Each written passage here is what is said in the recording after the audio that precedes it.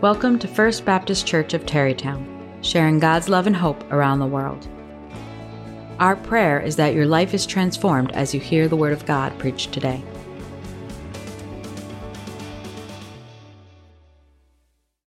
When I was a teenager, young teenager, I had to get a series of PICC lines put into my arm. And it was rough. They would lay me down and they'd say, okay, hold your arm still. For the life of me, I don't know why they didn't restrain my arm, but they would, it made no sense, but hold still, just hold still. And they would put like a needle, which is like not the longest needle you've ever seen, but the widest needle you've ever seen. And they'd put it into the arm, and, they had all sorts of gauze and everything, but then blood would just everywhere. You could just feel it. It was like taking a shower. And they'd throw the PICC line up the arm. You could see them like moving it up, and you're like, oh. And I can remember sitting there in pain, hold still, right? And in my brain, I'm thinking, man, this is like 100 years, right? It felt like hours. Now, truthfully, it's probably only like 5 minutes, but man, it was so painful. It was hard. It was difficult. And I can remember just thinking, how long? How long? If you're anything like me and you look at certain areas of culture, and there's things that are not functioning correctly, there's things that are difficult, there's places where people are hurting or injuring others, and you've prayed to God, God, can you come and fix this? God, when will the injustice end? And you pray, how long? How long are you going to take? You can understand what it's like to just sit there and feel powerless, unable, while you either experience pain yourself, or you watch others in pain, or you watch injustice continue to reign. That's kind of the context that we find Habakkuk in, where he is crying out to God. Now, we were in Daniel for a while. That was after the southern kingdom of Judah was taken into exile into Babylon. We're going back in time a little bit, and this was before Judah was taken into exile. Now, the northern kingdom of Israel, God had already judged, and he had already essentially wiped them out. Some of them went into exile with the Assyrian army. God had warned them for centuries, repent, stop sinning, stop worshiping false gods, stop doing injustice to each other, and they did not listen. And so finally God allowed the Assyrians to wipe them out. Now, if you're the southern kingdom of Judah and you just saw your neighbors who worship the same God as you get wiped out, you would probably want to, get your act together and say, okay, all right, I've learned my lesson. Wisdom is learning the lesson from other people's consequences, right? That's good wisdom, instead of having to endure it yourself. But they didn't. Instead, the southern kingdom of Judah continued to sin. They continued to follow false gods. They continued to do injustice to their neighbors. And that's the context we find the book of Habakkuk. Habakkuk chapter 1. The oracle that Habakkuk the prophet saw. O Lord, how long shall I cry for help, and you will not hear? Or cry to you violence, and you will not save? Why do you make me see iniquity? And why do you idly look at wrong? Destruction and violence are before me. Strife and contention arise. So the law is paralyzed, and justice never goes forth. For the wicked surround the righteous, so justice goes forth perverted. So here he is. He's saying, how long? God, when are you going to do anything? Look at the frustration. It's almost an accusation. Verse 3, why do you make me see iniquity? Why do you make me watch evil? And why do you idly look at wrong? God, you're not doing anything. I've been praying and praying and praying, and yet you do nothing. How long? How long will you wait? Habakkuk is here, and he's talking about the injustices that he sees in his society. And I guess let's make this a little interactive. I have my answers, but I'd be more interested to hear your answers. What do you think breaks God's heart about our culture today? I know, a huge can of worms, isn't it? Most everything. What else? More concrete. Greed? Greed, yes. Oh, you can mention God in school, yeah, in contexts. To go back to greed, oh, it's incredible, right? If you look at the salary wages from 50 years ago, the difference between the lowest earner and the highest earner, right? It was like, the highest earner would make like 50 times more, and now it's like 800 times more, right? Like, why does it have to be like that? Who really needs an extra $1 billion? Right? What else? Oppression? What kind of oppression?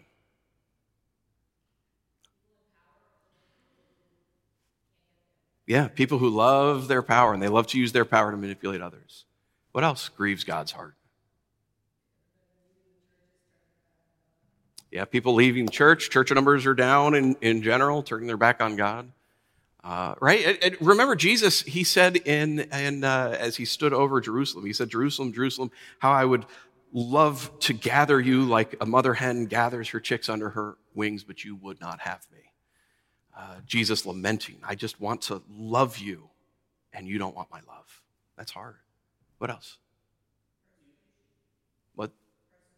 Persecution, yeah. Social persecution, sure. Abuse of children? Yeah, that's heinous. Heinous. Grieves God's heart. What else?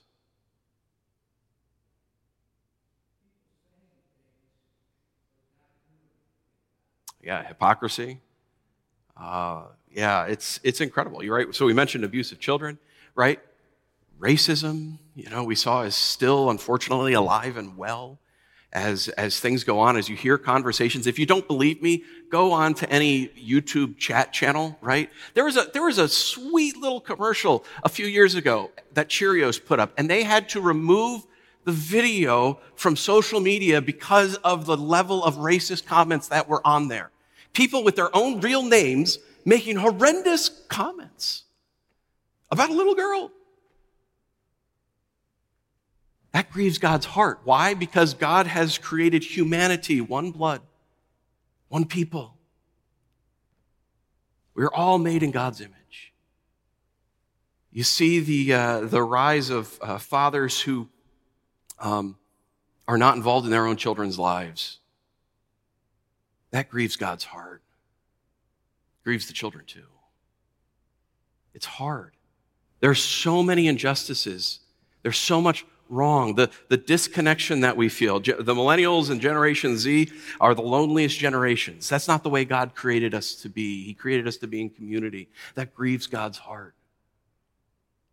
Someone mentioned power, right? The power that people have, and they hold on to it. And Jesus taught us that we should use power to serve others, not to be served. And yet we don't see that. We see people using power to grow their own base, to be able to control and manipulate other people. That's not right. It's not right. And you know what? The church should be able to stand, right? The church should say, wait a minute, let's rise above all of this. And the church should be the one that says, look, we don't have to play the game everyone else is. We can give you hope when the society says that everything is wrong. We should be able to give you peace. We should be able to bring the gospel of Jesus Christ that says that God loved us so much, he sent his one and only son, Jesus, to die for our sins, and whoever trusted him can have eternal life. They can have their sins forgiven. They can have a new walk with him. They have meaning and purpose in this life and in the life beyond. They're adopted by God. Even if your father and mother abandon you, yes, you have God as your heavenly Father. He loves you. He knows you by name. He knows the hairs on the top of your head. He can count them. Not even your mom can do that. Nor would you want her to, because that'd be a long process. And yet, where is the church in the middle of all of this, all of the chaos and swirling? And I talk to people of all walks of life. How are things in our culture right now? And they have different responses, but they all think it's not going well. Where is the church? Are we giving hope? No. Unfortunately, the church, just like ancient Judah, we're wrapped up in our own problems. You see pastors of these mega churches having to step down because it's turned out that they're bullies, that they use their power to lord over other individuals. You see sexual abuse scandal after sexual abuse scandal, where the pastor is sexually abusing a member of his congregation. And yes, when a pastor sleeps with someone from his congregation, even if it's an adult, it's always sexual abuse. Always. It's illegal in like 17 states. It should kind of like if a counselor sleeps with their patient or a doctor sleeps with their patient, it should be illegal in all 50 states, in my humble but correct opinion. And worse than that, though, you see spiritual leaders, pastors, and leaders sexually abusing children. In fact, we're so stuck in this. I remember, I served Southern Baptist churches for, 17 years or so, 18 years. And I remember hearing someone in our denomination saying, we're not a Southern Baptist church if you're visiting here right now. But I remember hearing someone in the Southern Baptist denomination high up there, he was criticizing the Roman Catholic Church. He says, we don't have that problem. We don't have that problem. And thank goodness we don't have that problem. Yeah, okay, and then there was an expose. And the reality was that person who said that, he knew that there was a problem because there were secret dossiers all around. So while the church should be helping the culture and saying there is hope, there is light and life,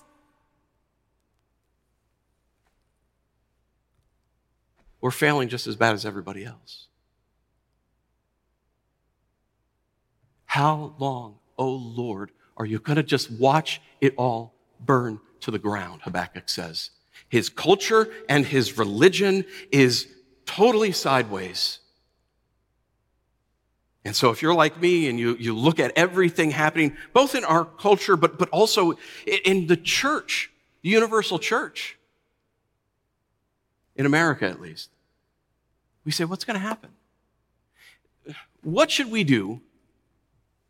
What should we do in the face of a wicked church culture? When you see evil happening, and it happens, I think, across all stripes of churches and all denominations and all flavors, high church, low church, and whatever's in between. What should believers do? What should you and I do when you are so grieved by the wickedness you see in God's own church? That is the cry Habakkuk gives, and God does answer him.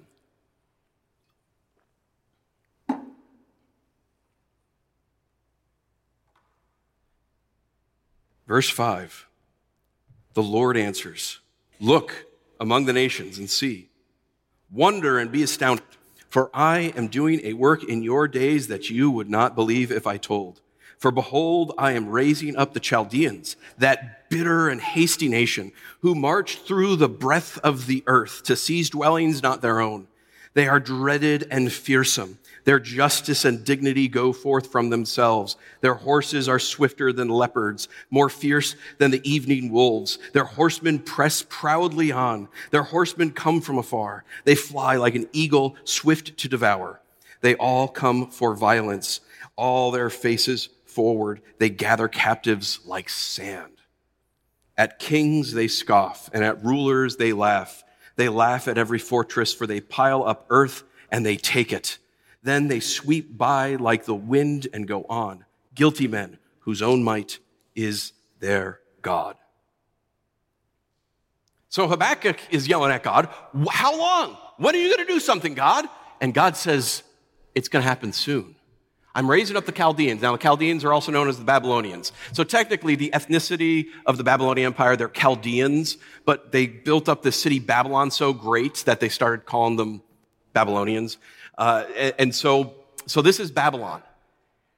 Babylon eventually overtook the Assyrians, and Babylon began conquering the Middle Eastern world and beyond. Swift as eagles. And there's imagery here. He says the way they take over a city, they build up earth. Their army is so big that their people can come with shovels. While you're trying to shoot them, you can't shoot them down fast enough. They build up an earthen bridge up to the top of your tower. They run over and they just take the city. You're just being swarmed.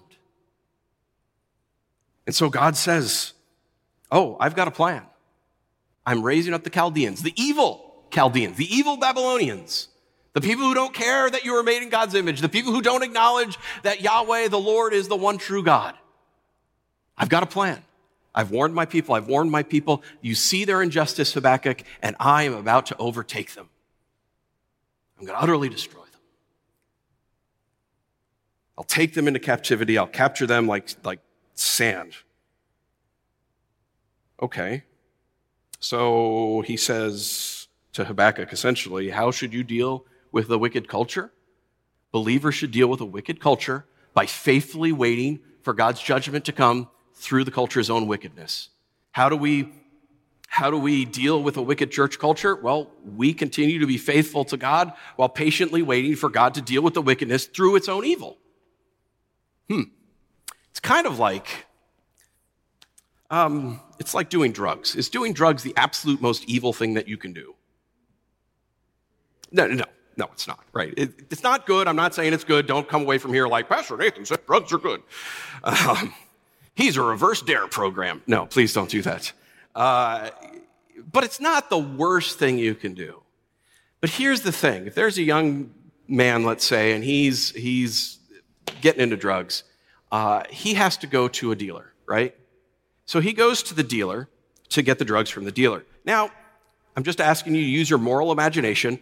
Who do you think has done more morally worse things? The user or the drug dealer? The drug dealer, right? This is the guy selling drugs to kids. This guy's just using drugs, right? This guy's selling drugs to kids and other unsavory things and illegal things that he has to do. Now, the drug dealer on the street, that's not the main guy, right? That's just like whatever. He's got a distributor that he goes to. So, who do you think is worse, the street drug dealer or the distributor? Who do you think has done worse things? The distributor, right? And that guy's got another person, and it gets worse and worse. Here's the deal, right? So like the distributor, man, there's probably murder involved with this. There's probably physical violence that's happened. Now, the problem with the user, he's doing something that's bad. It's not the worst thing in the world, but he's doing something that's bad. But his bad thing has put him into contact with someone doing something worse and puts him into contact with someone doing something even worse. I think that's the image that God is giving Habakkuk here. He's saying, look, Judah has continued to follow these false gods from these other nations. And they've continued to do these evil things and this injustice. And by doing so, is Judah the absolute worst nation in the world? No, not by far. But I've warned them for centuries, and they will not return to me. They will not stop worshiping false gods. They will not stop the injustice that they do within their own communities. It has put them in contact with people like the Chaldeans, like the Babylonians. And I will use that evil and wicked culture to wipe them off the planet. Habakkuk, you continue to be faithful. Wait patiently. You be faithful. Don't get frustrated and give up. Don't give in and become like the wicked culture you're obsessed about and crying about. You continue to be faithful in the midst of this. And that's hard. It's very hard. It's kind of like if, I know a number of years ago, there was a hurricane coming into Texas, and a lot of people were not evacuating. It was like a serious hurricane, right? And so they're telling everyone, go, get out, and they weren't. And finally, the government they got on TV, and they said, if you are not evacuating, please take a Sharpie marker and Sharpie your social security number on your arm so we can identify your body when we find it. Wow. Sometimes it feels like that as a Christian, doesn't it? Where you're just trying to warn people, this is not helpful. This is not healthy. Our obsession with political power is not healthy. The way we treat other people, dehumanizing language we will use to people to their face and more prominently online, that is not helpful. That is not good. The person you're talking to on the other end of that computer has been made in God's image, and Jesus died for that person. It's not okay to dehumanize people like this. It's not okay to dehumanize your enemies. It isn't, even if your enemies are atrocious. But as a Christian, we say over and over again, and we say the same things, and we warn, and we warn, and we warn, and we see our own brothers and sisters. Oh my goodness. I've had difficult conversations with ministry leaders outside of my congregations over the years, and it's frustrating. They won't listen. They won't listen. So it's kind of like when the hurricane is coming, all you can do is warn and say, get out, get out, get out, and sometimes they don't. I had a family friend. Her and her husband at the time lived in Mississippi. and they had tornado warnings. They didn't have a basement, but their neighbors had a basement. And so she said, all right, let's go. And she took the kids into the basement. They got all of their fun electronics and everything and food, and they go into the neighbor's basement. And you got to get the necessities down there. So she goes into the neighbor's basement, and the husband's just kind of, dragging his feet. Come on, let's go. He's like, no, I'm tired. I don't want to go. I'm done. He's like, I'm sick and tired of going, and then nothing happens. And she's like, no, this is serious. This is the worst one yet. Like, you can hear the sirens. Please, let's go. And he just refused to go. So she went. They went into the basement, locked the door, and he sat in the living room, hanging out. And then you know what happened? A tornado came and picked up a tree in their front yard and threw it into their living room. It missed him by mere inches. Fortunately, he survived. But sometimes you don't. If you don't listen to the warning. It's frustrating to warn people and they don't care. But yet, God tells Habakkuk, you continue on your way. I have a plan. Now, you might have an objection here. I know years ago I was teaching through this text in a podcast. And it wasn't my podcast. It wasn't a podcast. I was just invited to be a guest on it. So we were talking about this text. And the big idea of this text is, what should believers do in the face of a wicked church culture or a wicked culture? Right? What do we do? And the answer is to wait patiently, to be faithful, wait patiently for God to bring justice via its own wickedness. And the guy, I got this whole blog post, and he did a caricature of me as this guy chomping down on potato chips, watching TV with a remote control. It was a really ugly caricature. I wish I'd saved the picture. I couldn't find it again. Otherwise, I'd throw it up there. Because he said that's the lazy Christian response. This is what lazy Christians do. Because you know what? If you really cared about the culture, if you really cared about the church, you're going to fight, right? I mean, that's my go-to. I want to fight. When I see injustice, I want to fight. And I want to do whatever I have to do in order to fight the injustice that I see. And so I got this whole blog post about how lazy, naming everything, lazy Christians, and this is all lazy. Now, this is exactly what Habakkuk says to do. God doesn't tell Habakkuk, what you're going to have to do, you're just going to have to preach harder, buddy. Right? You're just going to have to grab them by their ankles and drag them out of whatever sin they're involved with. That's not what he says. He says, I'm going to answer it. I'm going to bring justice. And it's going to come through their own wickedness, through their own wicked political dealings. It's going to utterly destroy their wickedness. I'm going to take care of it. I don't know about you. I don't like waiting. Waiting is hard, isn't it? Something Haddon Robinson used to say. He'd say, don't just do something, wait. That's so frustrating, isn't it? And yet over and over in Scripture, we're often called to wait upon the Lord. Now, there are certainly times, all truth in Scripture is held in tension, okay? So there are times in Scripture where we are supposed to do things. And there are times in Scripture where we are called to go call out ungodliness. But there are times where God says, right now, I need you to be faithful and wait patiently. And let's be honest. Okay, let me be honest with you. It is hard enough for me to be faithful to God in my own personal life than it is to change the whole world. I mean, we all think we're going to change the world. It's hard enough for me to be faithful in my own personal life. And so for Habakkuk, as God's telling him, why not, Habakkuk, you be faithful with your family that you have around you and whatever situation God's put you in. How hard, those of you who have families, how hard is it to be faithful to God and to, have the fruit of the spirits within your own family? Love, joy, peace, patience. For crying out loud, we're getting ready for church this morning. And one of my kids is like, stop yelling at me. And I'm like, oh, that was a tone. I have not begun to yell. And then, of course, what was the fruit of the Spirit? Gentleness, right? Gentleness. How hard? I'm getting ready for church to come and preach to you, and I'm all like, you want to see not gentle? I'll show you not gentle. How hard is it for us to be faithful in our own personal lives, in your work, right? Those of you who have jobs, how hard is it to be faithful to God in your jobs? It's hard. It's hard. Let alone, I'm going to go change the whole world. How hard is it to be faithful in your marriage or in your relationships or in your family or in your neighborhood? with your community, with the neighbor that's so obnoxious and you don't want to deal with that neighbor anymore, and yet God calls you to love them. So hard. Why not be faithful? The other objection you might have to this text is, well, wait a minute. Judah is not bad as Babylon. Babylon, I mean, they are awful. They are terrible. Awful murderers, torturers. Just all the things that they did were terrible.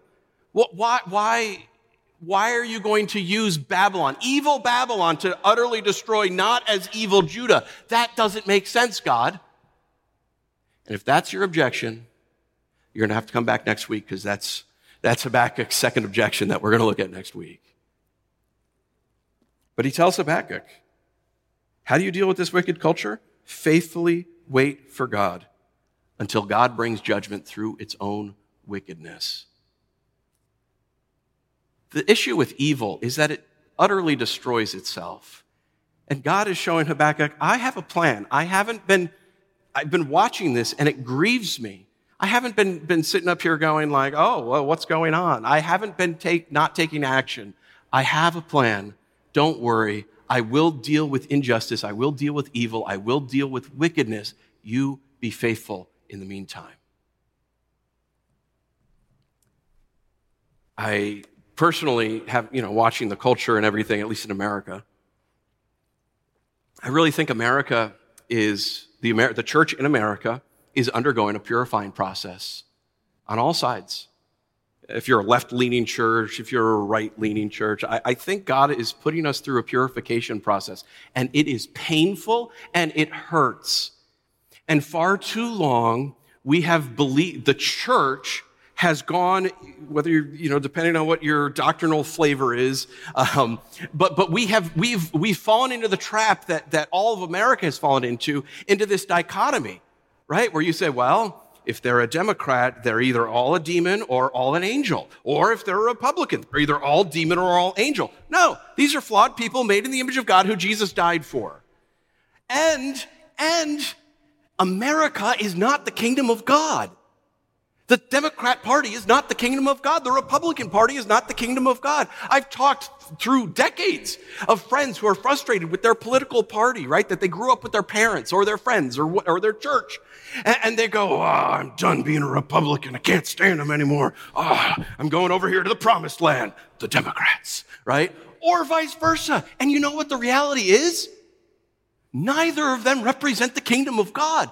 The church has always functioned best when we are the moral voice of whatever community, whatever nation we are a part of, where we rise above the political process, which is when I was candidating here and I was asking really obnoxious questions of you because I was checking you out as much as you were checking me out. And I found there's a good mix of Democrats and Republicans in this church.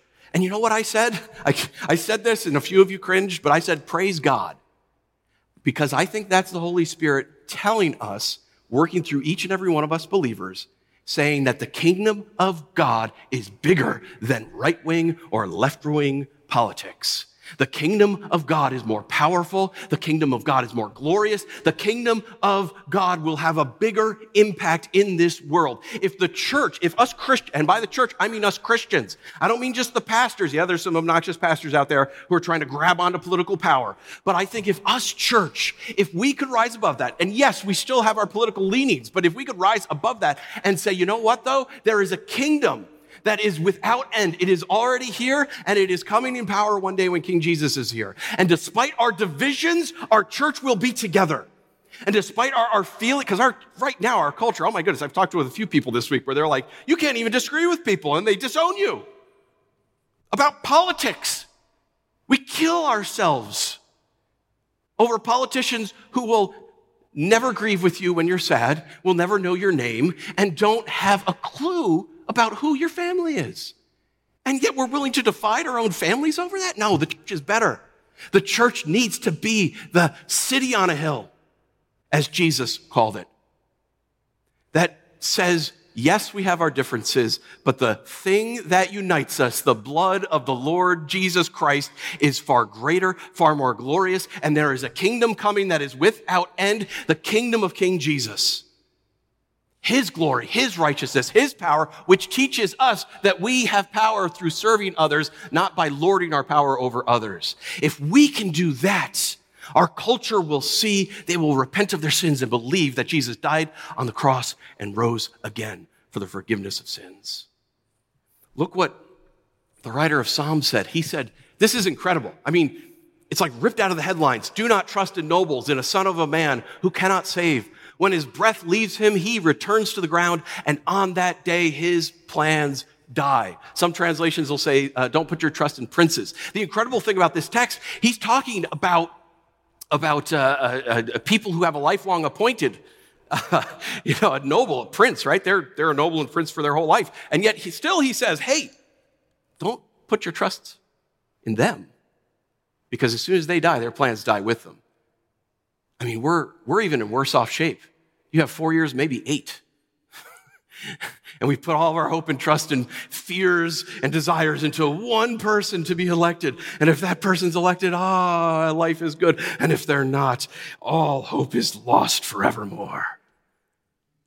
It's only 8 years. And when they're out of office, their plans are gone with them. No, our hope is built on nothing less than Jesus and his righteousness. So, yes, we could be cynical about the culture, but instead, what we should do as a church is rise above the injustices that we see, rise above the frustrations that we see, rise above this false dichotomy of, well, you either have to be this or you have to be that, and you're all an angel and all a demon. No, rise above it.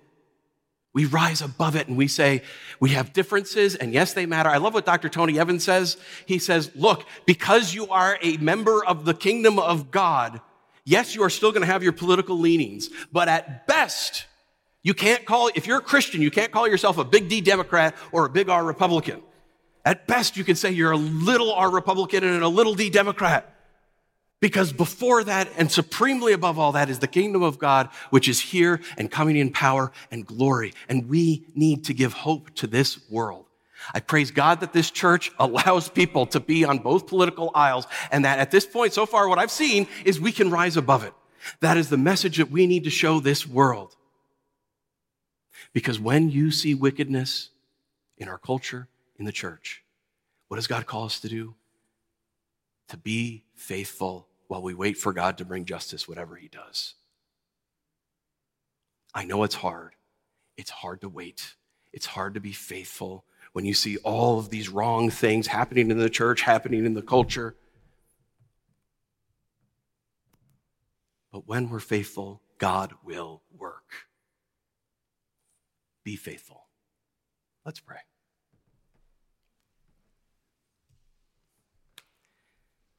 Father, you are purifying your church. It is painful, it is difficult, but it is good.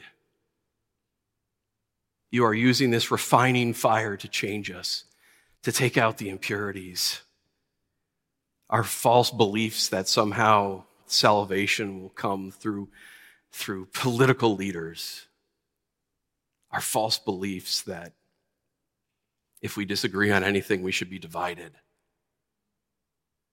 You are purifying us and returning our hearts back to you. And it's difficult because we see brothers and sisters who are so obsessed with their sin, obsessed with power over others, that they're willing to walk away from your church. Father, I pray for our church.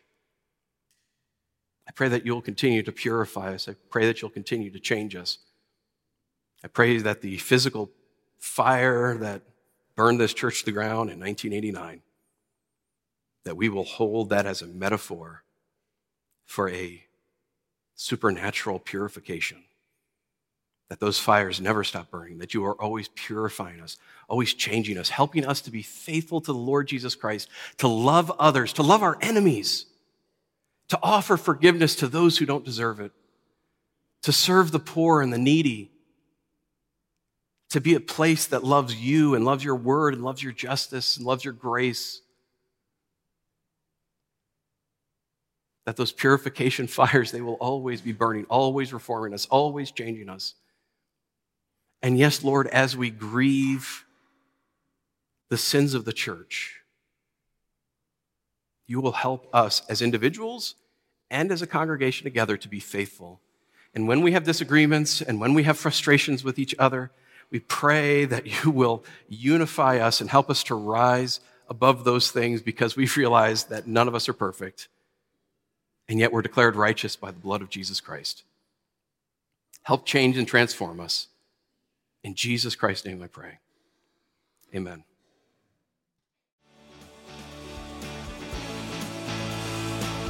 Thank you for listening. If you'd like to learn more about the church or make an online donation, please visit us at fbcterrytown.org.